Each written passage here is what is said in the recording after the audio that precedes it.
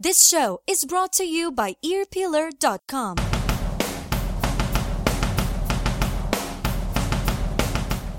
What's up, everybody? This is John Bush from Armored Saint, and you are cranking it up. Hey there, this is Joey Vera from Armored Saint, and you are listening to Mars Attacks. This is Doyle Wolfgang von Frankenstein of Doyle, and you are listening to Mars Attacks. Hey, what do you say? Be careful, because Mars Attacks. This is Bobby Blitz from Overkill. You stay tuned. Hey, this is Chuck Billy from Testament right here on Mars Attacks. Yeah, ladies and gentlemen, this is Dave Windorf of Monster Magnet, and you are listening to Mars Attacks. Hey, what's happening? This is Tommy Victor from Prong and Danzig. Hey all, here's Andrea Peter from Sepultura and De La Tierra, and you're listening to Mars Attacks. Enjoy. Yo, what's up? This is Frank Fellow from Anthrax, and you are listening to Mars Attacks. Turn it up! Hey, this is Richard Patrick from Filter, and you're listening to Mars Attacks. Hello, everybody. This is Max Cavalera, Soulfly. You're listening to Mars Attacks. Stay metal. This is Brant Bjork, and you're listening to Mars Attacks. So keep listening. Hey, what's up? This is Kyle from The Sword, and you're listening to Mars Attacks. Hey, this is Rusty Cooley, and you're listening to Mars Attacks. So crank it up and rip the knob off.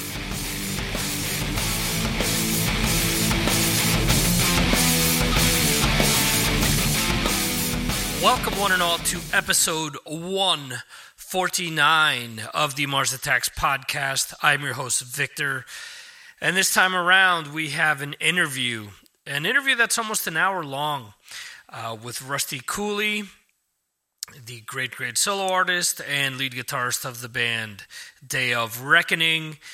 We talked to him about a bunch of different things, from Day of Reckoning to teaching students, his soloing, his gear. We run a whole gamut of different things that we talk about. So right off the bat, man, this interview took me forever to edit, and there were all types of sound quality issues. I could tell right away from listening to my voice that I'm sick, just by the way that my voice sounds. And I did my best to try to clean everything up, so I apologize to anyone in advance for certain dropouts and different things. But I've reached out to someone that I think is a real gearhead and a professional, which is Mr. Wendell Neely of the Classic Metal Show. And he's given me some suggestions. Hopefully we can clean that up so that it doesn't happen again in the future.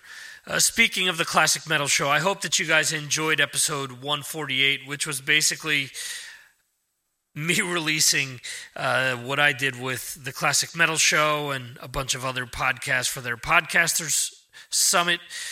If you haven't checked out with my other podcast, the Victor M. Ruiz podcast, you can find that by going to the right-hand side of MarsAttacksRadio.com, or you could go directly to Victor M.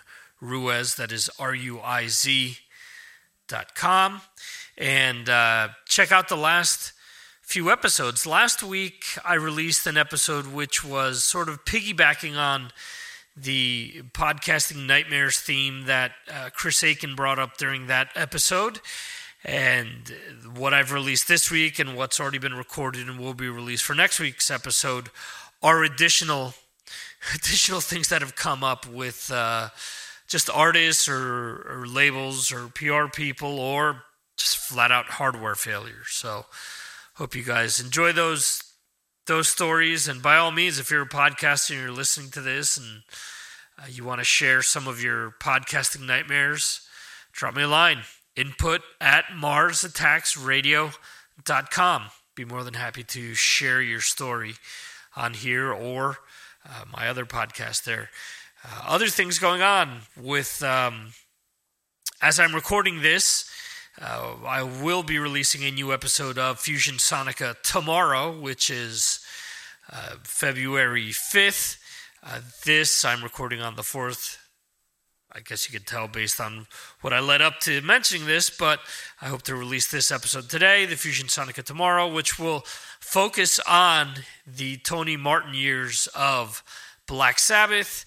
And I basically recorded earlier this week 2 episodes of Fusion Sonica for this month, and the 2 episodes of No Metal Cred, which is my non-hard rock and metal podcast, which varies from, it's usually rock and pop music, basically. So there's going to be, for both No Metal Cred and for Fusion Sonica, there are going to be female-related shows that are going to be called Female Domination, both of them, and they're female-fronted acts, either solo or bands, and both in the hard rock and metal genres for the one podcast, and pop and rock genres and alternative music for the other. So hope you guys check those shows out, and feel free to follow them on Facebook. For Fusion Sonica, I haven't set anything up. For No Metal Cred, I have, and they're all of my shows are up on iTunes, Stitcher, Google Play, and you can go to the various sites to find out the social media stuff. Like I said, you can go to MarsAttacksRadio.com, and there are links on the right-hand side to everything. And I'm about ready to launch a Patreon campaign for both Mars Attacks and for Ear Peeler. Try to bring some revenue in to do some exciting things that I've planned. So we have, not only will we be launching Patreon, I should say, we also have merch stores for both Mars Attacks and for Ear Peeler. Actually, there's merch for everything except for Fusion Sonica at this point. There will be, because I'm going to tie that into Patreon as well. What I have going on, I have special designs set up for Ear Peeler, and I'll be doing the same for Mars Attacks for these Patreon campaigns. And basically, these are going to be, well, the whole idea is to have like a 1-year subscription going, let's say. So if you're a backer where the rewards will be a t-shirt or a hoodie or both or something similar to that, if you continue to back either Ear Peeler or Mars Attacks, once 2018 rolls around, you'll get a new piece of merchandise that will be specific to that year.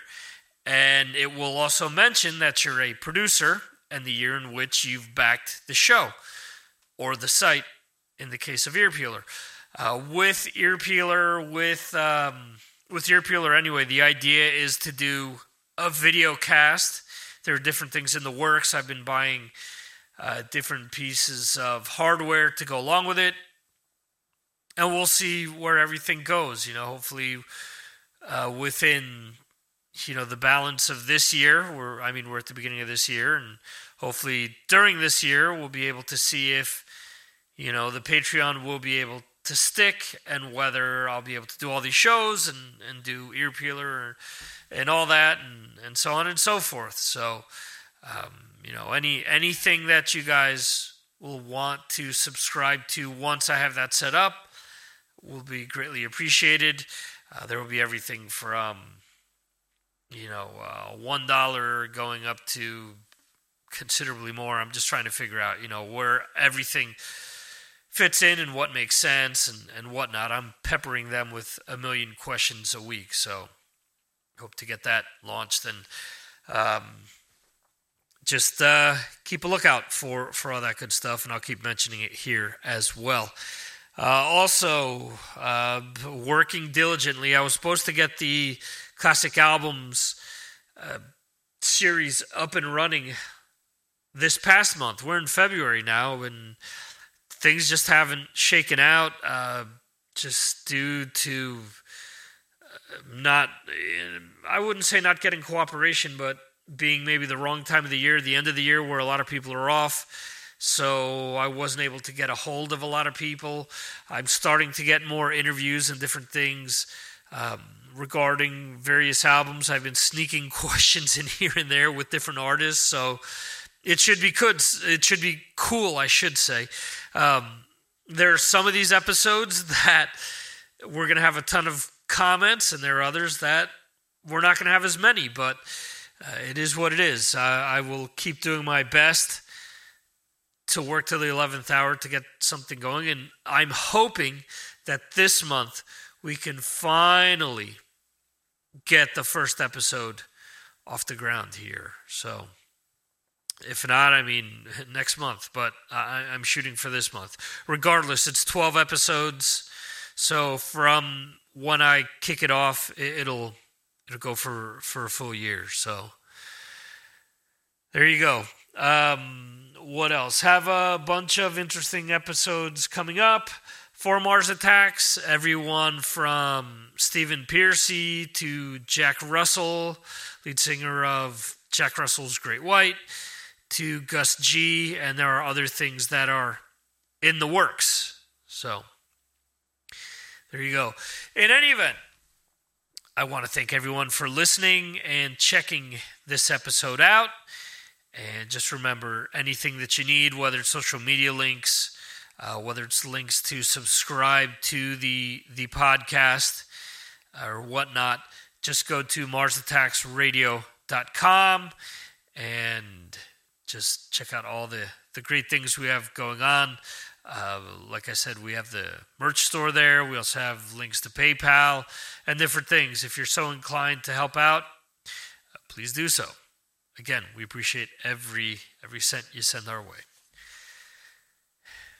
In any event, we're going to get into some music by Rusty's band, Day of Reckoning, and then right after that, we will jump on into the episode. The track that we're going to get into is called Nothing to Gain. Lie to this cause I can.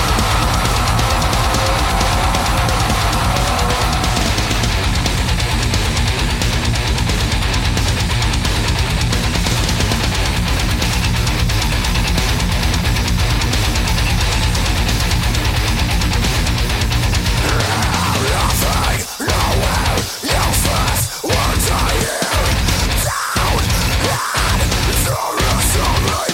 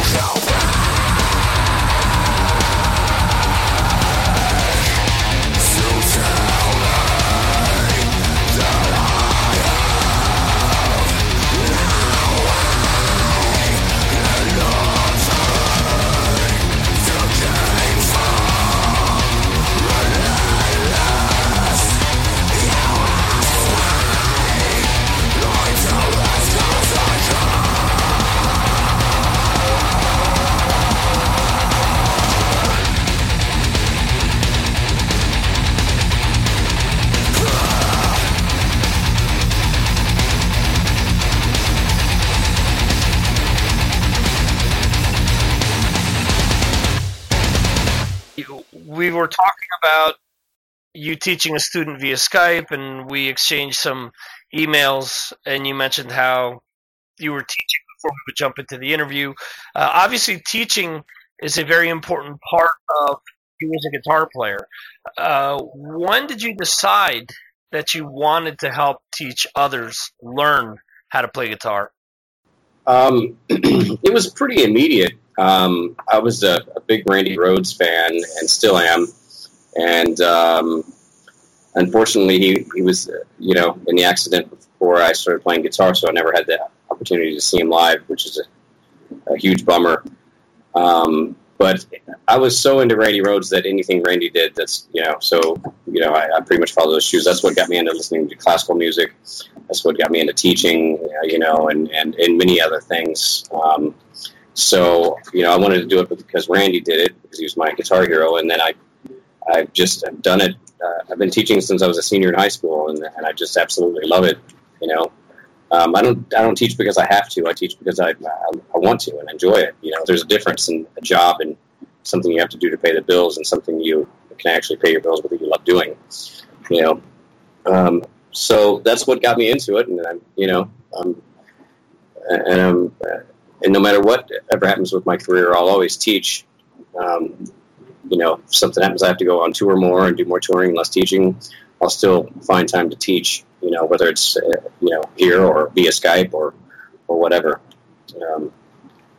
It's really a blessing because it keeps me on my toes and sharp. And I learn more about myself as a guitarist every day that I have to teach somebody and explain something in a different way or try to, it's kind of a challenge in a way, to help people understand things because everybody learns differently.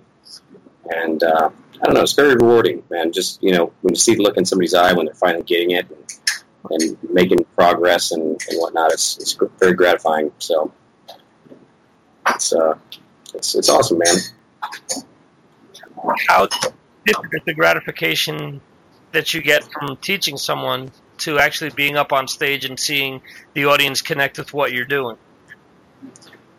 Well, when somebody really appreciates what you do, whether it's from a lesson standpoint or from a performance standpoint, it's really kind of the same, because it's like it makes all the other times in your life where things are tough and you're struggling and all that.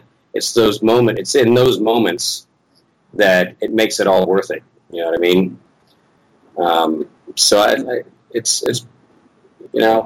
It's very similar. I don't know that I could really differentiate it because, somebody appreciating what you do and what it means to them and how it affects them, it's good. It's a good thing, man. I can learn from going and watching somebody play just as easy as I can learn from sitting and having them teach me something sometimes, in certain respects. But I don't know. Does that make sense? Yeah, absolutely. You said that teaching helps keep you on your toes. Is that from students bringing different types of material to your attention, or maybe seeing a student evolve and you want to sort of keep up with what they're doing? Well, I think it's from a perspective like this. If you're a guitar player and you don't teach, a lot of times you take certain things for granted and you just kind of let it slide. Like maybe you don't keep up with your basic knowledge of fundamentals or theory, or you don't keep up with, whatever it is that you might not keep up with. Well, as a teacher, you can't let your guard down for one moment because you don't ever want to be in that moment where a student asks you a question. You go, I don't know. Hang on a second. You want to have the answer as much as you can. And the majority of my students that I've found through the years are, beginning, intermediate, advanced to a certain respect. It kind of fluctuates. So I don't really have to be, teaching a beginner and an intermediate student, you have to be more on your toes with your fundamental stuff. And you have to think and realize, especially with a beginner, that you got to remember the beginner doesn't know nothing, no matter how much you might take it for granted, what you know. So you got to remember that they're coming from a complete state of not knowing. So something that you or I have done for years that we take for granted, they don't even have the first clue about. So you got to always be able to break it down to the smallest level. But I think that might be getting away from your original question. But it just keeps you sharp because you want to know the answer and you want to be able to teach. And if you're going to be a good teacher, you got to be there. You got to know how to teach these guys and guide them, and try to not only be a good teacher but be a good mentor and motivator, and keep them motivated and find ways to just keep them inspired to keep playing. Because I remember when the whole Guitar Hero thing was big, and I got a ton of students that came in and thought they were going to play guitar because they were good at Guitar Hero. Right. It's like, and I don't really get it, because I figure if you spend that much hours on a video game and you get good at it, you could spend that many hours on guitar and get good at it. But, right. I don't know. I guess there's no cheat codes for guitar, I don't know. But nothing replaces good old-fashioned hard work, man. So they didn't see the videos of Dave Mustaine stumbling all over the plastic guitar to play his own, as opposed to the funniest thing is, man, I can't play Guitar Hero to save my life. I can't do it, man. I've never been into video games, never really, not since you used to go to the 7-Eleven and put a quarter in Donkey Kong or Pac-Man. It was probably the last time I played video games. I'm good friends with Ollie Herbert, the guitar player from All That Remains, and Ollie was this big-time Guitar Hero guy that played the video game, and the kids used to line up outside the All That Remains bus just to get on there and try to go at Ollie, and Ollie would kill them all. Not only as a Guitar Hero, but a Guitar Hero, real Guitar Hero and a Guitar Hero video game guy. So he whooped them in both respects. It was pretty funny. I got on there and it just sounds like plink, plink, plink, plink, plink. Yep. Pretty awful. I'll just stick with real guitar. Yeah, well, you're not too shabby at the real one, so I guess that's a consolation if you run up against any teenager. Hey, I'll just be a real Guitar Hero. How about that? Right. While researching to do the interview, I came across something on the internet, and you know how the internet is always 100% true. Of course. One of the things that I came across was that you were self-taught, that you picked up on the guitar basically yourself, started watching Doug Marks' videos amongst other things, and sort of taught yourself how to play. How true is that? It's very true. It's totally true. Okay. I mean, I did take, I tried guitar lessons. I tried a month of guitar lessons when I first got my guitar. And after the first month, the guy told my mom that he couldn't work with me anymore because I didn't practice anything that he gave me. Which, in respect, I look back and I feel kind of bad for the guy, because every week I'd come in and I'd go, hey man, check out this new Van Halen riff one of my friends showed me. But at the same time, he was trying to teach me how to Melbay Book 1 and open chords, and I was 15, dude. I wanted to rock, and he was teaching me stuff like that wasn't, I mean, in respect to him, it's what he thought I should learn first, but I went the other way. So after a month with this guy, he said, why don't you try my friend? And I started to take a month of guitar lessons with this guy, and after 2 into it was the same thing, and I was like, forget it. And one of my best friends at the time was carrying around a Metal Method ad in his wallet. And I was like, dude, if you're not going to use that thing, give it to me. And I ordered my first 2 Metal Method lessons, and I was hooked, because it was like Doug Marks was like, he was teaching and playing with the sound of metal, I mean, he was teaching you to play like the things that you were listening to. He got right to the point, and at the same time, he's a brilliant motivational guy too. So he knows how to, motivate you and inspire you to work hard. And not only that, he taught me how to set goals and how to build practice schedules that would allow me to attain my goals. And I just ate it up, man. I used to listen to that stuff. I had a cassette player that would loop, and I'd put my headphones on and loop his cassette tapes over all night while I was sleeping. And I would take those books to school, and I'd stick them inside my books and sit in the back of the room and study Metal Method instead of what I was supposed to be doing in class. And it just grew from there.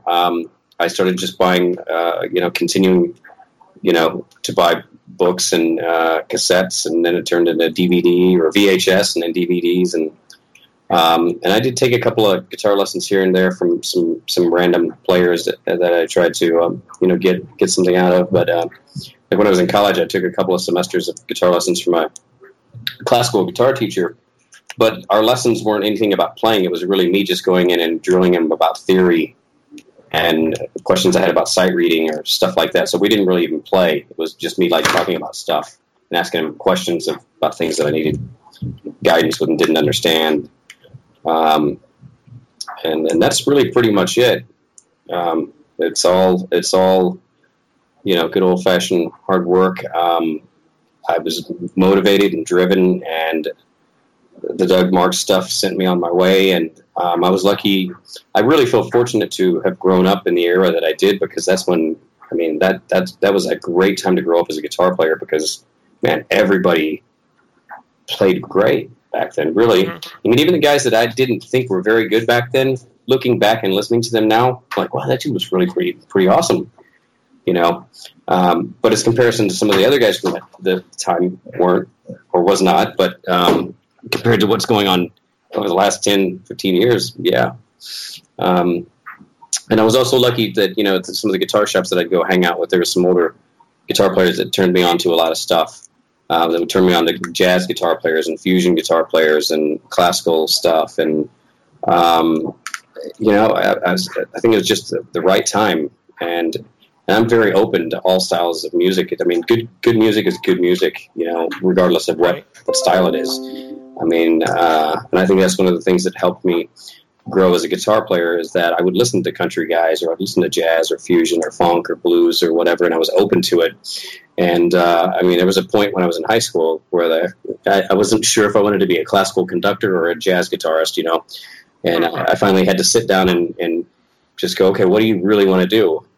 And, playing in a rock band is what I really wanted to do. So I just took all those outside influences and channeled them into what I do. I'm not going to be a jazz guitar player, but I want to know what a jazz guitar player does, so I can utilize those types of techniques and theory, so that I can bring something new to the table. Because as a teacher, I tell my students, look, if all you do is listen to metal guitar players, guess what you're going to do? Nothing but regurgitate metal guitar players. You have to listen to other things to bring something new to the table.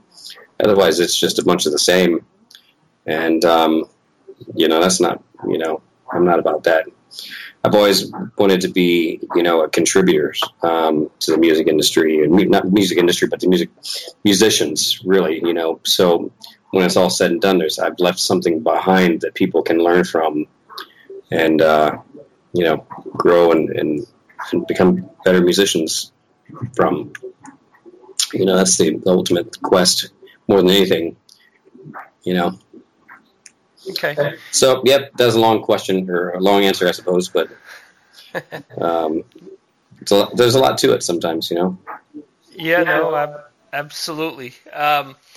You mentioned that you were a big fan of Randy Rhoads. Did you ever get the sort of motivation to want to go out and study with his mother at all? Honestly, I didn't know that was an option at the time. So I didn't even really think about that.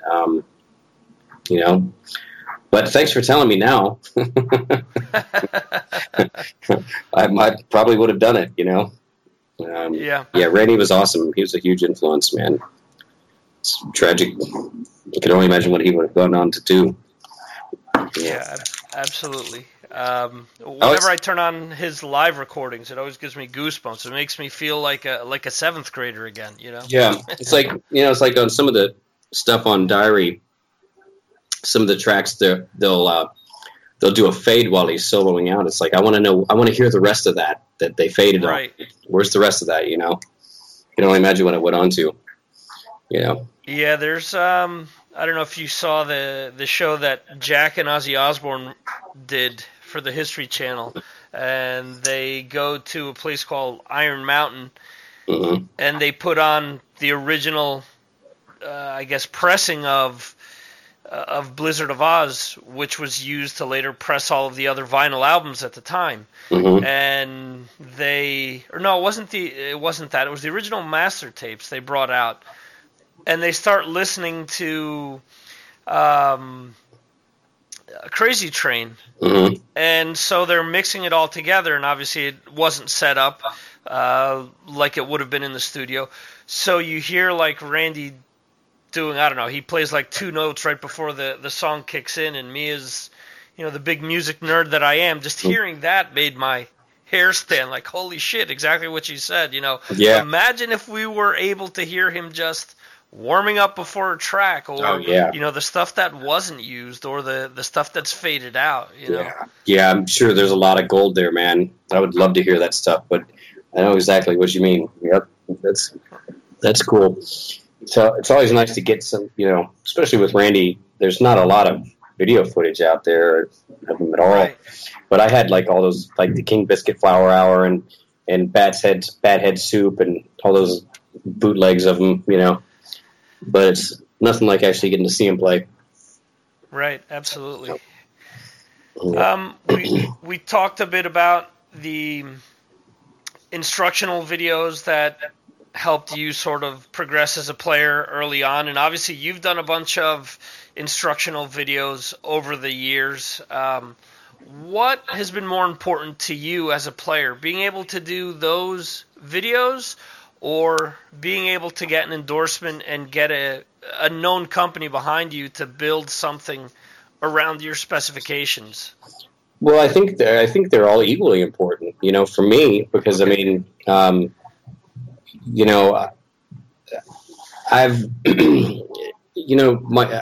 I really, just my guitar heroes, the things that they've done have huge impacts on my life, and it's, I like to do that stuff. I like to do the instructional stuff because I like to teach, and I like to, that's helped my career out a lot, the instructional stuff. But then, from the performance side of it, you want the endorsements. I mean, there's nothing better than having a company believe in you enough, like Dean Guitars, to let you design a guitar from scratch and them invest time into it,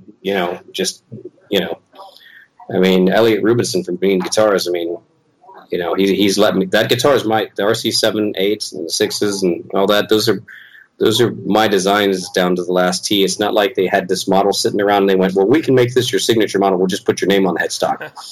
It wasn't like that at all. Those are my designs I've been working on for years with some of my other guitars. But Dean Guitars was the first company to believe in me enough to let me do exactly what I wanted. And, like the cutaway and all that stuff, I had that on custom 6-string back in the late 80s. That's how long I've been working on, I call it getting the guitar out of my way, so to speak. And what I mean by that is I learned how to play. My first real good guitar was a guitar that me and my dad put together out of Warmoth parts. And it was in the style of a Randy Rhoads Jackson. And when I wanted to start playing Strat style guitars, super Strats, and anytime I'd get on a guitar, my hand would hit that upper horn. Right. And, that's where the whole cutaway started coming from. And that's what I mean by kind of getting the guitar out of my way. Because I'd try to do a big stretch, my hand would hit, and I'd feel like limited. And, a lot of the guitar companies are kind of already believe that they built the best guitar. And I really kind of beg to differ, but it's not in an arrogant way. It's in a way that I believe the guitar players continue to evolve, so the instrument needs to evolve with the guitar. When you play an RC7 or 6 or 8 or whatever, there's never going to be anything on that guitar that you're going to go, oh, well, I can't do that because of this. The cutaway's getting in the way, or the neck's too fat, or something. There's no excuses. When you play that guitar, it's all you. If something's not right, you need to practice more. You can't blame it on the instrument anymore. There's a lot of guys out there that play them, and I can't mention any names, but there's a guitar player that endorses another company that used my guitar for both of two of the records that he put out behind the scenes because of how well the guitar plays and how thin the neck is, and etc. So I think they're pretty equal. You want to do it all. I want to tour, I want to record, I want to write music, I want to teach. I want to have companies that believe in me to, endorse their equipment. And that's, an endorsement is very special to me because I'm not like a lot of guys out there that would just take gear for the sake of taking gear. It's like, well, I have to play this stuff, Right. So I'm not going to take an endorsement if I'm not already playing it, or if it's something that I truly, truly love. So if I'm playing it, it's because I really dig it. And most of the endorsements that I've had for years. I haven't changed. I've gone through a couple of guitar endorsements, but I've been with Dean since about 2006, I believe, and I've been with EMG Pickups forever, and just to name a couple. Most of the stuff I use, I stick with it. I've been with Morley forever. I love their wahs, and got some newer companies that I work with, but it's stuff that I genuinely dig, and So the message to all the young and up and coming guys: don't take gear for the sake of taking gear. It's and getting an endorsement doesn't make your career. I have a friend that's like, well, if I get an endorsement, then it'll help my career take off. And it's like, well, not really. They're not going to be the ones promoting it. It's you out there that they're hoping you're going to help them sell their gear. It doesn't work that way. And when I was a kid, my belief was, I need free gear now when I have no money. But it doesn't work that way. So when I have money, I'll just buy it. An old guitar teacher that I had when I took lessons a few years back, one of his first things that he said to me was, well, just because you're playing so-and-so's model doesn't mean you're ever going to sound like him or be as good as him. So you have to practice to get there. Right. So it's similar to what you're saying, I think, that a lot of people think, well, I got the endorsement, so I've got it made. Well, unless you do something to gain that endorsement or to push yourself forward. A company has to believe in you and know that you're doing something. What are you doing? Why should we give you an endorsement? Some companies want your tour schedule, and if you're not touring so many dates out of the year, they're not interested. Because they want you on stage in front of people with their gear. That's pretty much it. I mean, there's a lot of people out there. A lot of I'm hesitant to use the word musician, but there's a lot of musicians out there that aren't quality players that at all by any means, that have huge endorsements because of their popularity. Right.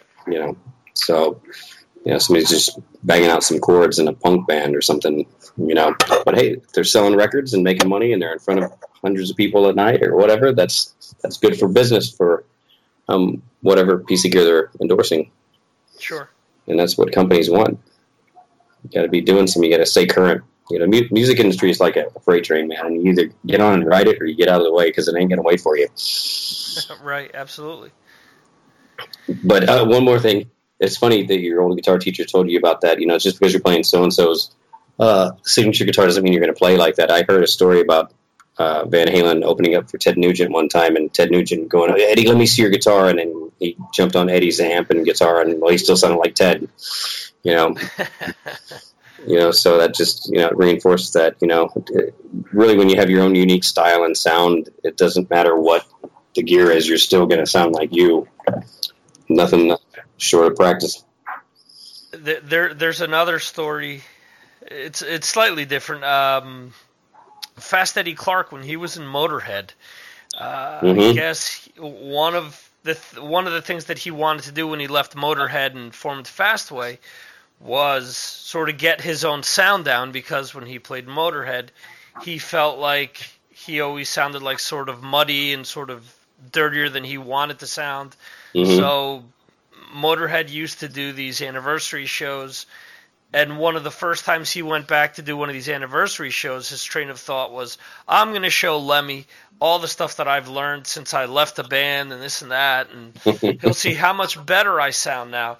And he says he plugged into his old setup because Lemmy dictated basically whatever the guitarists in the band, what amps they use and this and that. And he said he plugged back in and he sounded exactly the same as he did when he was still in the band. So it didn't matter what he was going to show, Lemmy. He was still going to sound exactly like Fast Eddie Clarke and Motorhead. Oh, that's funny, man. Yeah.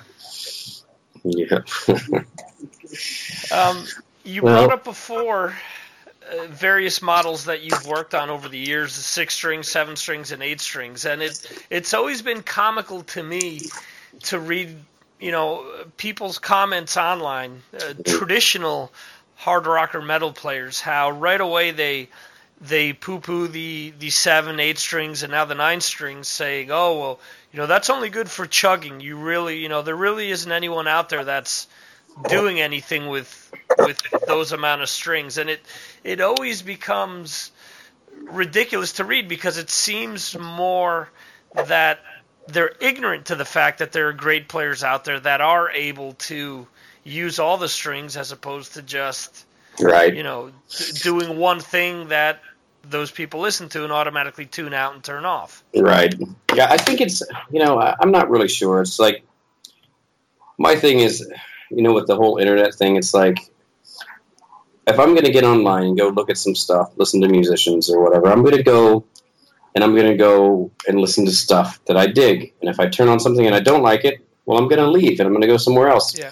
I'm not going to spend the rest of my life on that page talking about how bad it sucks or how bad I don't like it and why it's not any good, Go where you want to be. Right.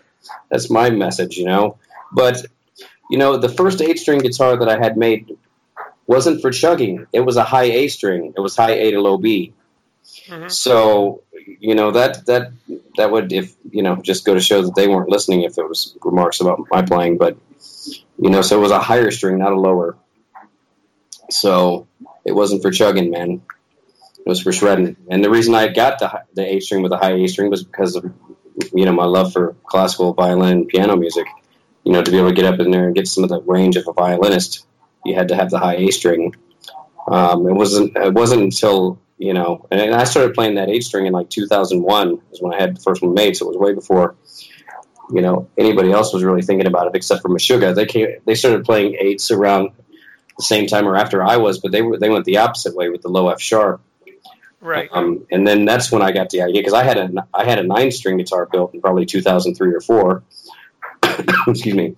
And I ended up the technology and everything wasn't really there for it, so I didn't really pursue it after I had it built and ended up selling it. But, so, I've done that, and, I don't know. I just think, find something better to do with your time, I just don't get that whole thing, man. Yeah, I get similar questions where people will say, well, what's the worst album you've heard this year? And it's usually, I don't remember it because there are so many things I do like that I prefer to focus on that than not what I didn't like. Right, exactly. Stay positive. Go where you want to be. Listen to the things you want to listen to. I mean, you're not going to see me hanging out on Justin Bieber's Facebook page or wherever, not that I don't have anything against Justin Bieber. I just threw that out there, but you know what I'm saying? Yeah. I'm not going to go just, I got things to do, rather than sit around and hate, and that's what half of these people need to do is instead of sitting online and behind their computer and talking about what they don't like, they need to get off the computer and pick up their instrument and practice and become the guitar player that they want to be instead of talking about the guitar players that they don't want to be like. And if they know what's so good, why don't they tell us what to do to change to make ourselves better? And let me hear what you're doing. If I suck so bad, well, what can you teach me? Show me how to do it, So that usually sets them up pretty quick. Well, let me hear your album. How many albums you been on? What are you doing? Oh, you still live at home with your mom and dad. Oh, Burger King, right? That's your job. Gotcha. Okay. People are quick at cutting you down, man. Absolutely. Nothing like the good old keyboard warrior. So. Yep. And those are the same guys that when they actually see you, they're like all complimentary. Yeah. Dude, I love it, man. I've been a fan for years and blah, blah, blah. It's like, oh, shut up. It's like there's some people like that I went to high school with that crawl out of the woodwork and like, oh, man, what are you doing? I'm going to come to your show. I was like, dude, we weren't friends in high school. I barely even knew who you were. Right.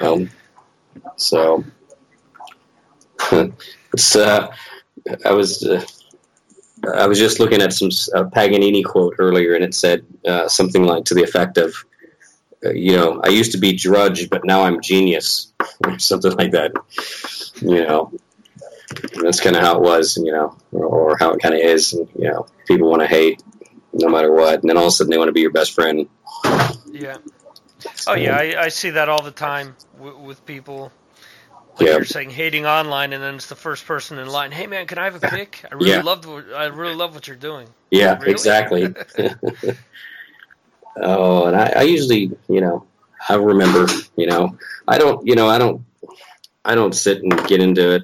Every now and then I will say something, but it's very rare, and it's just if it catches me at the right time. But I don't ever get on and post in a mean or negative or hateful way. I just try to enlighten them in a way, if I can, to try to get through to them why it is what they're saying is wrong, or, you know, whatever. You can't judge a guitar player by one lick that they're teaching that's a sample lesson or something like that. You know, I've had people base my entire career off, that's that Chops from Hell guy that did that one lick. He can't bend a vibrato. Well, it was a picking example, you know, whatever. You know, right? Can't write songs. He just plays fast guitar licks. Whatever. You can really tell when somebody knows what they're talking about by their comment. You know, and especially if by their comment you can tell if they've even listened to your music. Mm-hmm. You know, it's like, you haven't even heard a note I played. But anyhow, haters gonna hate. I guess, you know, got to give them something to do.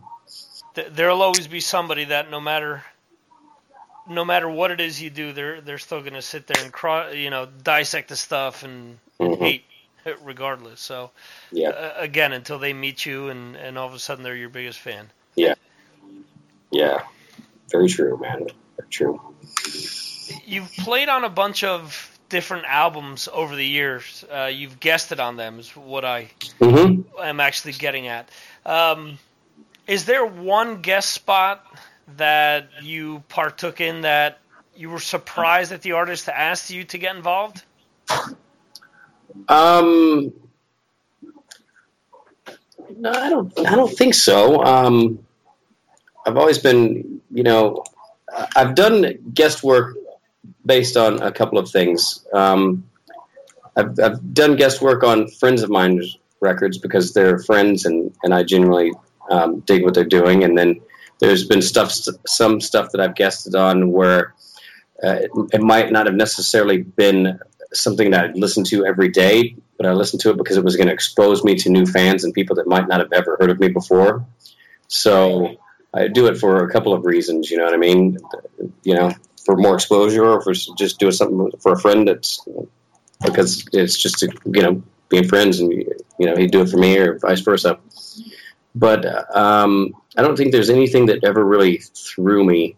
Oh, wow, I can't believe I got that. But I tell you what, now that I think about it, there was something that was really cool and made me really want to step up to my A game. Was not recently, but it's been about a year or so, I did a guest band called Ghost Ship Octavia. Oh, God, I feel like an idiot now. Scar Symmetry. Had Matthias Eklund, I think that's how you say it. And you know who I'm talking about? Swedish. Yeah, that's the band that Matt Wicklund put together? Yes, with the ex-drummer Van Williams from Nevermore. Yeah. Mm-hmm. Yeah. So, you know, so it had Loomis and Peter Nilsson and Matthias Eklund and of course Matt was on it. You know, it's his band, and it's like, wow, I'm on this record with all these amazing freaking guitar players. I've really got to, you know, make sure I step up my A game. It's kind of like I'm doing that John Petrucci Guitar Universe this summer, and the teachers are going to be me and Petrucci and Tony McAlpine and Andy McKee and Andy James and Tosin Abasi. It's like, man, you know, you can't go into those things, you know, without being on your A game, you know. Right. So it's a little intimidating, but at the same time it's very motivating and very inspiring, because I'm going to get to teach with Tony McAlpine, dude. I mean, me and Petrucci have been friends for years and hang out whenever we get a chance to. So, you know, but McAlpine, I just recently met him. It was right before he got sick. And, you know, it was awesome to get to meet him and see him play. You know, I've been a fan of his since Edge of Insanity, and that was really the first time I got to see him play about a year and a half or so ago. maybe it's been longer. It's time just keeps on slipping, but you know what I mean. It hasn't been too long. But so I'm stoked about that. It's the same kind of thing. So I'm going to be up there, and Tony McAlpine's going to be on stage teaching, and then I got to go up or whatever, do something, that's, it's a little intimidating, I think. And it's not often I feel like that. But, some of these dudes are legends, And McAlpine's just a genius anyway. I mean, guy's a classical pianist and a brilliant guitar player, can play pretty much any style, and whether he's playing with Planet X or doing his solo stuff or playing with Cab or any of the many things he's done, he's great. So I'm stoked about that. Has there ever been a point in time where a guitarist like that has come up to you and recognized your work and sort of caught you off guard, where you didn't expect yes. a Petrucci or a McAlpine or someone of that stature to acknowledge you? Yeah, as a matter of fact, I did. I used to do this. I used to host this TV show called it was Rusty Cooley's Guitar on TV, and it was I was interviewing for the show all in one day. Eric Johnson, Peppino D'Agostino, and Andy McKee, and Eric recognized me and was like, "Hey, dude, what's up? I've seen you in the guitar magazines," and he gave me his address and wanted me to send him some stuff, and then. I ended up not ever sending it to him because I figured he wouldn't like it. So, and then Andy McKee, he knew who I was, and likewise I've seen Andy play before, so that was pretty cool. But him being an acoustic guitar player, that genre that he does, I didn't expect him. It caught me a little off guard. And I think I ran into Willie Adler at NAMM one time. It was at one of the after hours parties or something like that, and kind of ran into him and was like, "Hey, what's up?" I mean, I don't really go into it ever expecting anybody to know who I am. You know what I mean? Right. So when I run into somebody that I really don't know or have never had any contact with or whatever, it's always a shocking surprise. It's cool. It's just like, there was there's a website called All That Shred or whatever, and the guy from the website was interviewing Tony Iommi, and this just happened recently, and he asked Tony what he thought about some of the new guitar players, and Tony Iommi said, "Well, I don't really keep up with that, but I did watch that lad Rusty's videos that's on your site, and it's great to see somebody carrying the torch. We really need somebody like that," or something to that effect. And it was like, what? Tony Iommi said, "What about me? Really? Is that for real?" That's probably the most shocking one ever. That's pretty cool. The Godfather of Metal, getting some recognition from that. That's pretty. I was speechless. I still pretty much am. Kind of fumbling for words over here. So. It's always nice to be recognized by your peers, Like you're saying, when you have someone of the caliber of Iommi bringing your name up, yeah, in anything, nonetheless, giving you those types of accolades. Yeah, there was another really cool thing that recently happened. My band Dave Reckoning got to open up for Alter Bridge in Dallas, and that's Mark Tremonti's band. And I've been friends with Mark for years, and it's somebody snapped a picture of me on stage doing sound check with Mark standing right at the front of the stage watching us do sound check. And it's the coolest picture ever because, I've been friends with Mark for so long, but it's always been me at their gig hanging out watching him play. And to actually have him standing there watching me do a sound check for once was a really, really cool moment, So that's pretty sweet when you finally get that, because I haven't had the benefit of doing extensive touring and all that kind of stuff like most guitar players get to for whatever reason. And, to be able to actually play for your friends like that, it's really super cool.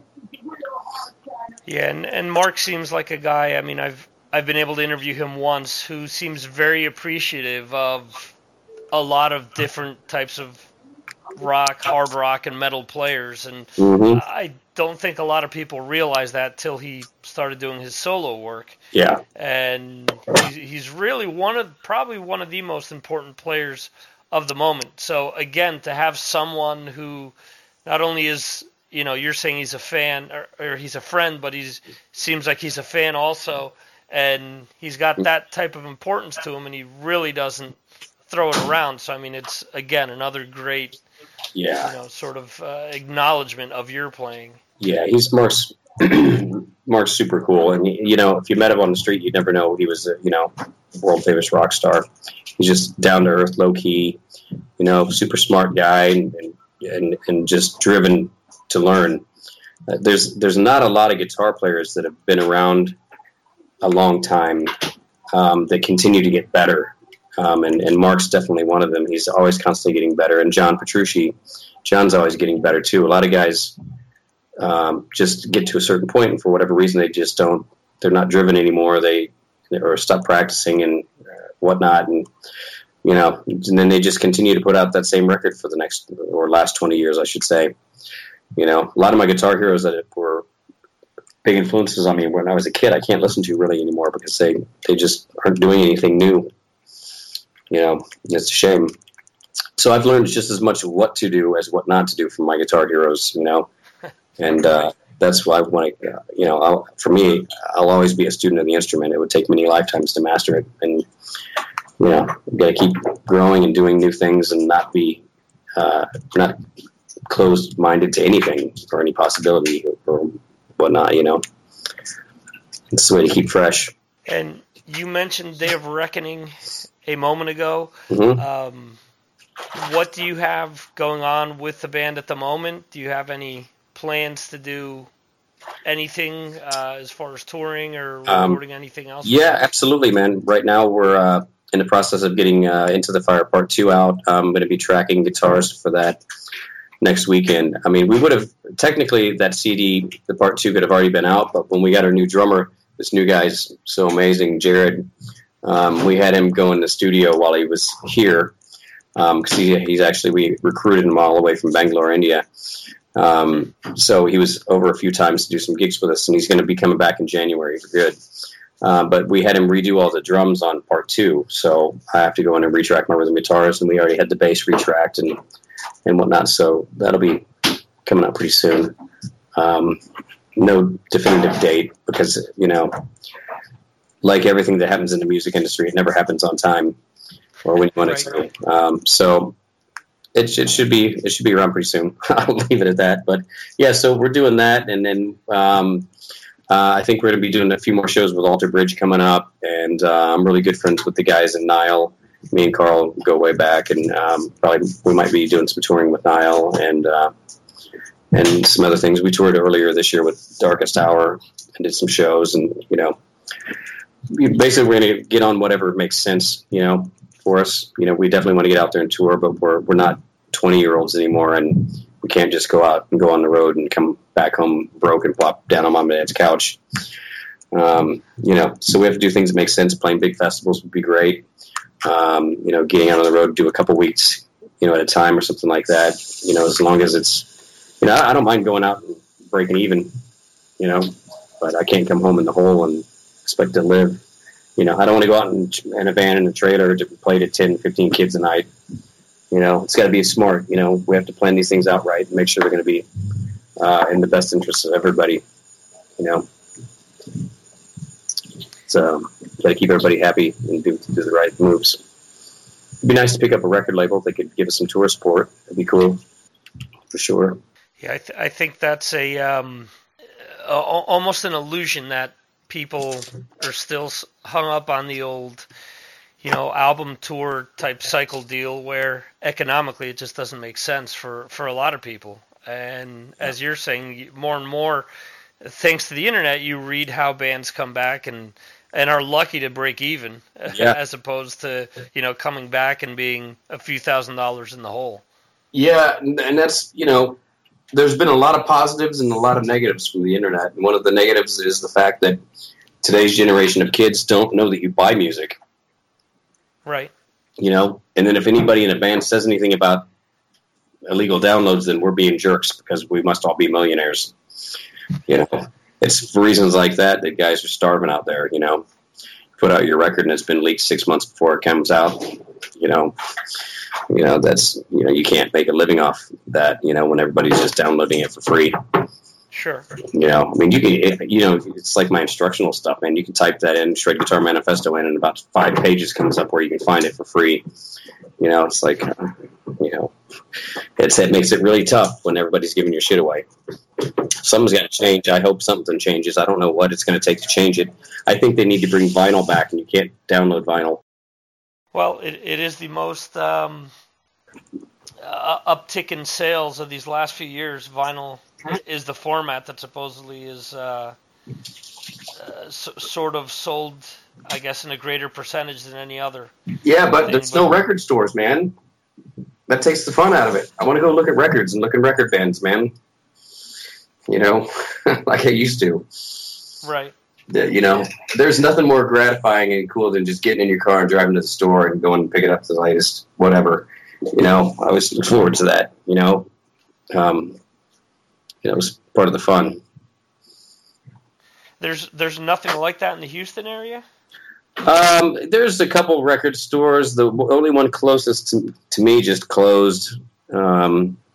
But there's one in downtown Houston called the Vinyl Edge that's been around since I was in high school. That's where I got like Bat's Head Soup and all that stuff. But I don't have, well, I shouldn't say I don't have a turntable. I recently got one, but I haven't really been out to buy any vinyl. I've saved all my favorite vinyl records, so I've probably got about maybe 25, 30 records left from my collection.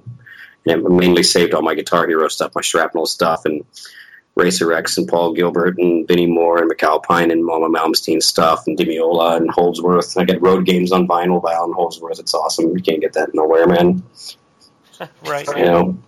So I got some Zappa stuff. It's cool. But yeah, there's not an overabundance of that stuff. I live. I'm in Houston, but I live in the suburbs on the north side. So to actually drive into Houston to go to a place like that's it's a little bit of a hike, but probably go down and check it out. It's been a while.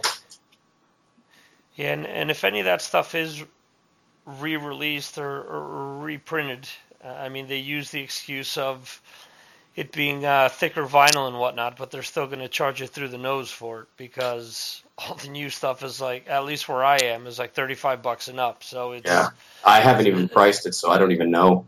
Is that what albums are going for now? A lot of the newly released vinyl is in that neighborhood. Yeah, if not a lot more, because I know you get into like the last Maiden that came out. It came out, I think it was on like 4 or 5 different vinyls, so it was like $60. I mean, so it's something that is as much as. I mean, I'd love to go out and buy everything new on vinyl. Right. It's difficult. It's difficult because for economic reasons, it just isn't. It isn't possible. I mean, I think the collectionist is still going to go out and buy this stuff, but I mean, I don't think that absolutely everyone can go out again and spend that on an album, and that again beyond the collection factor. If people can't sell CDs that are $10 to $15, I mean, selling a bunch of vinyls for $50 to $60 is even a harder sale. Yeah, absolutely, man. Yeah, but I mean, that's what I like. I liked buying the CD or the cassette or the album or whatever because I like looking at the liner notes and all that stuff. You don't get that with the digital download, and downloads don't sound worth a crap compared to vinyl or even a CD, really. Mm-hmm. Which CD's compressed to begin with. CD's not going to sound half as good as a vinyl record. Right. I think people should go back to recording the real way, where you actually have to play all your parts through the whole song and not go, okay, well, here, I did one good pass of it, now copy and paste it over. Yeah,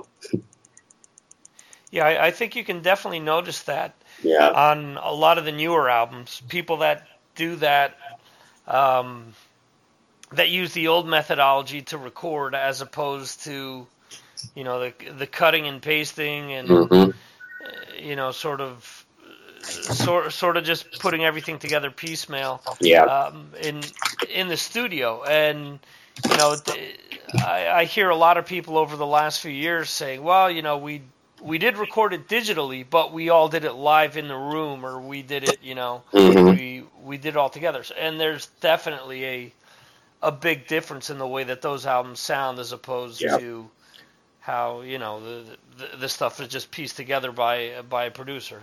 Yep, absolutely, man. I mean, kids today, the way things are done, would crap their pants if they had to do it like bands from the 60s and 70s, you know, and even 80s, really, you know, because it wasn't, you know, it was later than that when all the Pro Tools stuff and digital stuff came around, and then where technology has gotten so cheap that, you know, every kid on the blocks is running a Pro Tools rig.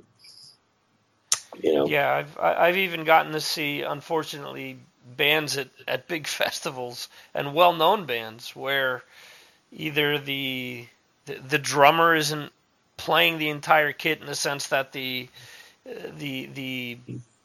his double bass is actually coming through a computer as opposed to him playing, or oh man, that's awful. Or a band that's known for their shredding, and you see them live and you're front row and you're seeing what they're playing and you're realizing that isn't what's coming out of the speaker. And you realize that they're just like miming everything that they're playing. And it's that's awful, man. Your whole thing is that you guys are shredders and you can't pull it off live. Yeah, I want to see all these bands that play with their laptops, playing without their laptops. You know, it's like they, you know, I don't even want to get into it, but yeah. that's you know, now I feel like the guy talking about, you know, just 7-string and 8-string just for chugging, but you know, there's something to be said for playing your instrument and being a real band that you don't have to rely on any kind of additional tracks. You know, if you can't play it, you know, then don't record it. Right. Yeah. That's the way I feel about it. You know, I was a big stickler for that. Like when I did my instrumental record, I purposely didn't do a lot of guitar harmonies and layers and stuff like that because I wasn't going to be able to do it live. So why am I going to put it on the record? Mm-hmm. You know, right? So, you know, if you can't do it, don't do it. Is there anything else that you're currently working on that you'd like the listeners to be in the know of? I'm just getting ready to do the second, you know, Into the Fire Part 2 for Day of Reckoning. Going to be out at the NAMM show here in a couple weeks in Anaheim. And, you know, just getting Day of Reckoning ready to get out and do some gigging. And I've got tons of new music. It's just waiting to be gotten to. I'm probably going to start, you know, I hesitantly say maybe start to work on another solo record or something. But I'm set up here to in my apartment to do some recording and stuff like that, and I just need to kind of dive into it. But you know, that's kind of it at the moment. You know, just focusing all my efforts on Day of Reckoning, just continuing to practice and teach and get ready to get out and gig. Man, I want to get in front of people, play. Okay. And as far as people keeping up with you online, where should they go to get all the latest news about what you have going on? Well, probably the best place is my Facebook page, but you can, you know, the easiest place to go is to go to rustycooley.com, and from there it'll direct you to Facebook and YouTube and Twitter and Instagram and all the normal stuff. You know, so hit that first and follow the links. Or just, you know, because I have a couple of different Facebook pages, so it's easier to just go to my website and click from there. But yeah, rustycooley.com. Hit that first, and you'll find all the links to go to the rest of the places. Hey, this is Rusty Cooley, and you're listening to Mars Attacks. So crank it up and rip the knob off.